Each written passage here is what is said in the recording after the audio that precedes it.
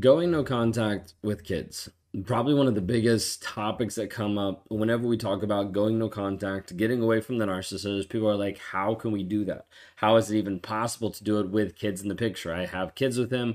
We've been together for so long. There's all this entwinement, enmeshment between different kids, between different families, all these things. How is it even possible? Majority of people think that it's not even possible at all. So as a result, it's like, nope, can't do this. It's impossible.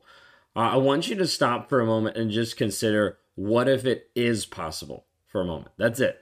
I'm not saying it is for you. I'm not saying that it is a reality for you. I'm just asking you to think outside the box just for a minute of what if it actually is possible. What would that look like? What would that be? What would that do for you? What would that do for the kids? And you might be wondering, how do I even protect them through this different dynamic? How do I work with them so that they don't become toxic? They don't get traumatized from this. How do I actually do this? Well, we're going to talk through today some effective strategies about going no contact while prioritizing the needs of your children and what that actually looks like. So stick around for a little bit. If you like what we're talking about here, like, subscribe, rate, review, like anything like that to try to help people understand more about narcissism. And if you're new here, my name is Ben Taylor. I'm a self-aware narcissist on this channel to provide awareness of narcissistic abuse. I try to be able to talk from my experiences, try to talk from my perspective, also try to talk from the thousands of clients that we've worked with one-on-one or in group settings to help you get the right tools to get free mentally, emotionally, and physically from toxicity. How to continue moving forward in your growth, in your development, and in your change. If we can be a part of that, then I want you to go to rawmotivations.com because love to be able to talk to you there, love to be able to help be a part of your healing journey.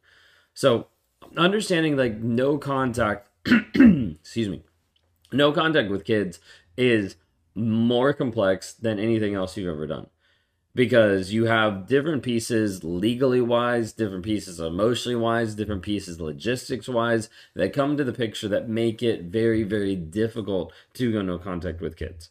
Now, you're going to have When you need mealtime inspiration, it's worth shopping Kroger, where you'll find over 30,000 mouth-watering choices that excite your inner foodie. And no matter what tasty choice you make, you'll enjoy our everyday low prices, plus extra ways to save, like digital coupons worth over $600 each week. You can also save up to $1 off per gallon at the pump with fuel points. More savings and more inspiring flavors make shopping Kroger worth it every time. Kroger, fresh for everyone. Fuel restrictions apply. some narcissists that are going to be like, don't care, don't want anything with them, and they move on. Okay? Few and far between, but you're going to have that. Then you're going to have narcissists that are going to fight for the kids. And when I mean fight for the kids, they're going to be like, I want all the time with the kids, or I want 50-50.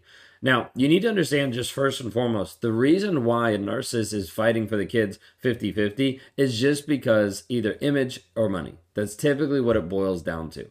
Yes, there's other nuances, other types of it, but typically when he's fighting for the kids is just to protect his image to society, to the church, to his family, to other people out there so he looks like a good dad. And this is why you'll see him come in, take pictures of him and the kids so it looks like he's spending time with them, leaves before his visit's even over to be able to continue moving on with his life, but still looks like a connected, wonderful dad. Happens all the time. Okay, then you have where it's not just the image piece, but it's also the money. Of like, if you share the kids 50-50, he has to pay you less child support versus you getting the kids 100% because he doesn't care or doesn't want them. But if he does that, then he has to pay more money. So a lot of times those are the two biggest leverage and levers that you have going into mediation. Don't really do mediation, go straight to divorce, but going through the divorce process. Okay, image and money. That's basically the two biggest things that affect narcissists when you're going through this. Okay, but when we're talking about going no contact, it's hard first and foremost because you want to make sure the kids are safe, right? You want to make sure like they are protected going through this. There's a piece of this that them being in a toxic relationship is going to affect them, period, no matter what. There's not going to be a scenario that you're going to be able to put them in unless you're isolating them and lying to them that's actually going to keep them 100% disconnected. There's just not. And what happens is when you start to shield them to a point of you're not telling them the truth when they're asking questions, you're avoiding subjects, you're hiding stuff, this will later come back to bite you in the butt. Okay, because what'll happen is they'll grow up, they'll start to realize, wait a second, dad was actually toxic. This was actually a toxic relationship that hurt mom. Mom like minimized it and put it to the side, and they'll turn on you. Seen it happen. So, one, just make sure you're being honest with the kids. Okay, they need to know the truth. Doesn't mean you're going in and being like, your father's a narcissist and these are all the things. It's just saying like, hey, like, why is dad not here? He chose not to be with us because he's with someone else. Like, he's a cheater. Like, whatever it is. Like, you have to understand like the level of honesty you're going to give your kids based on their age, but be honest with them. Don't hold things back, because when you do, it will only come back to hurt you more. Okay, but as best you can, one of the things I want to highlight is being able to create boundaries to help protect them from the toxic behavior. So you get to the place where you start to be like, oh, I don't want to keep them away from their dad. You're not. You're keeping them away from toxic behavior. If that person is unwilling to show up in a healthy way, they shouldn't have access to your kids. They shouldn't have access to hurt your kids mentally and emotionally. You're like, well, they're not hurting my kids. They're treating them great. Are they really? Because they've already broken up with you, or they've already cheated on you, or they've already lied to you. And that example is what they're going to be showing your kids.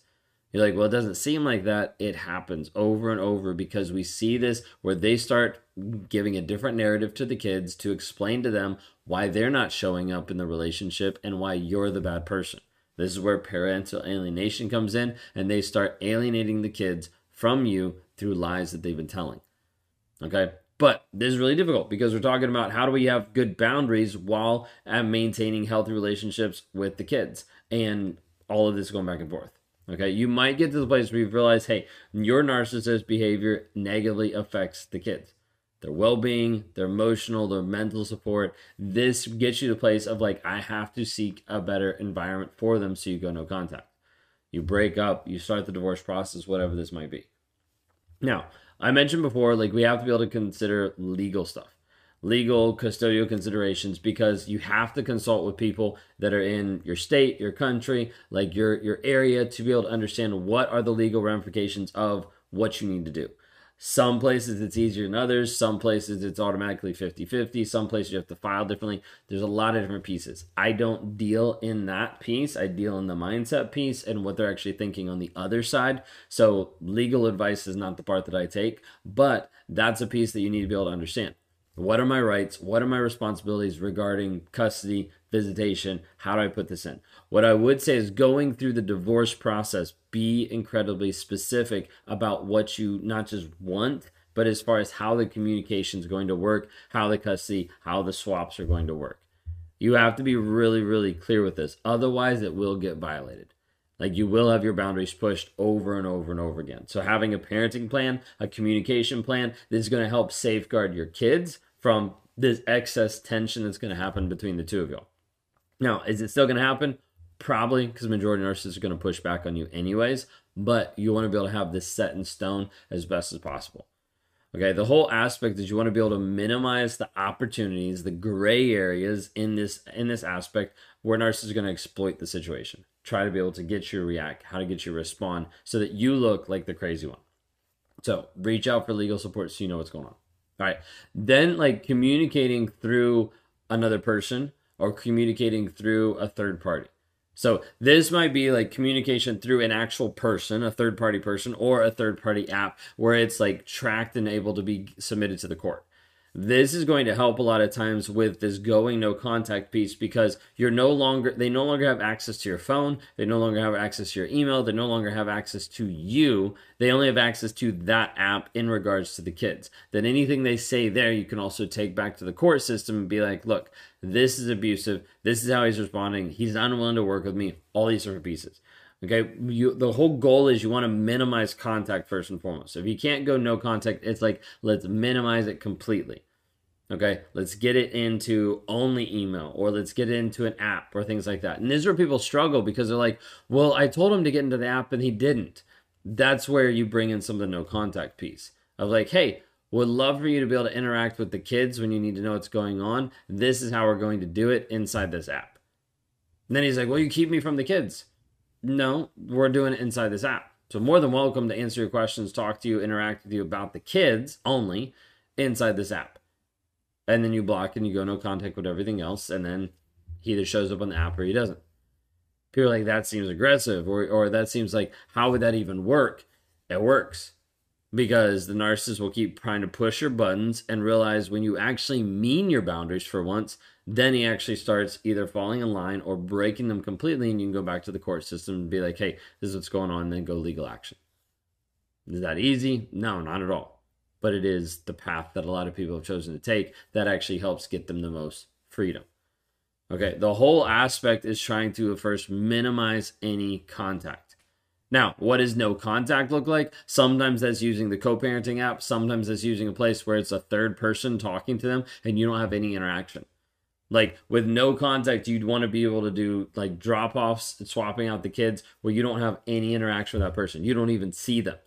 This is why some people drop the kids off at school. The other person picks up the kids from school. This is why sometimes they drop them off at like a parent's house or a nanny's house, or like we've had people have done swaps at police stations so they don't have to interact or see the other person, because the narcissist wants to see you. If he can see you, there's a higher level he can trigger you and he can start to control you. Okay? Going no contact is not easy in any regard. With kids, it's harder. Okay? But it is possible. There's multiple people that I've talked to that we've coached that have gone completely no contact with having kids with a toxic person, whether that's even from domestic violence, whether it's different aspects that they've been able to get restraining orders, different things that they've brought into the table to help with that. But it is possible. Just putting that out there. Now, it might not be probable or applicable for your situation, but there is several people that have done it.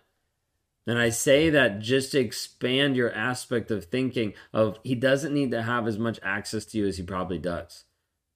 Like he doesn't need to be calling you. He doesn't need to be FaceTiming you. He doesn't need to be interacting with you in those regards. You need to limit the access so that you're as minimal or as no contact as possible. This is hard because you're also relinquishing different pieces of control over different aspects of either your life or the kid's life.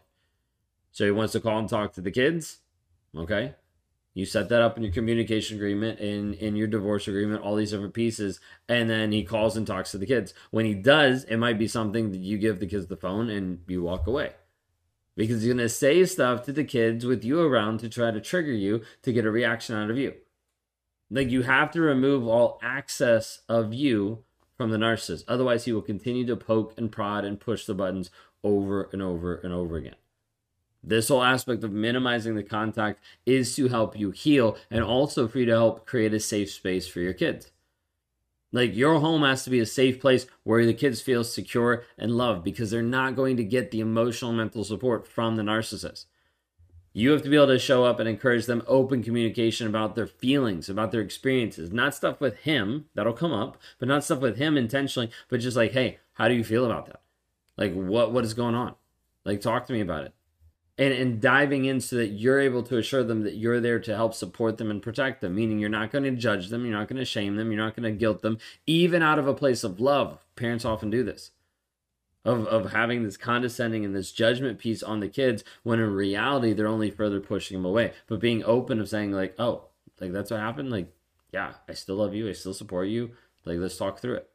And you let the kids express, because they're not going to get that expression at the other house.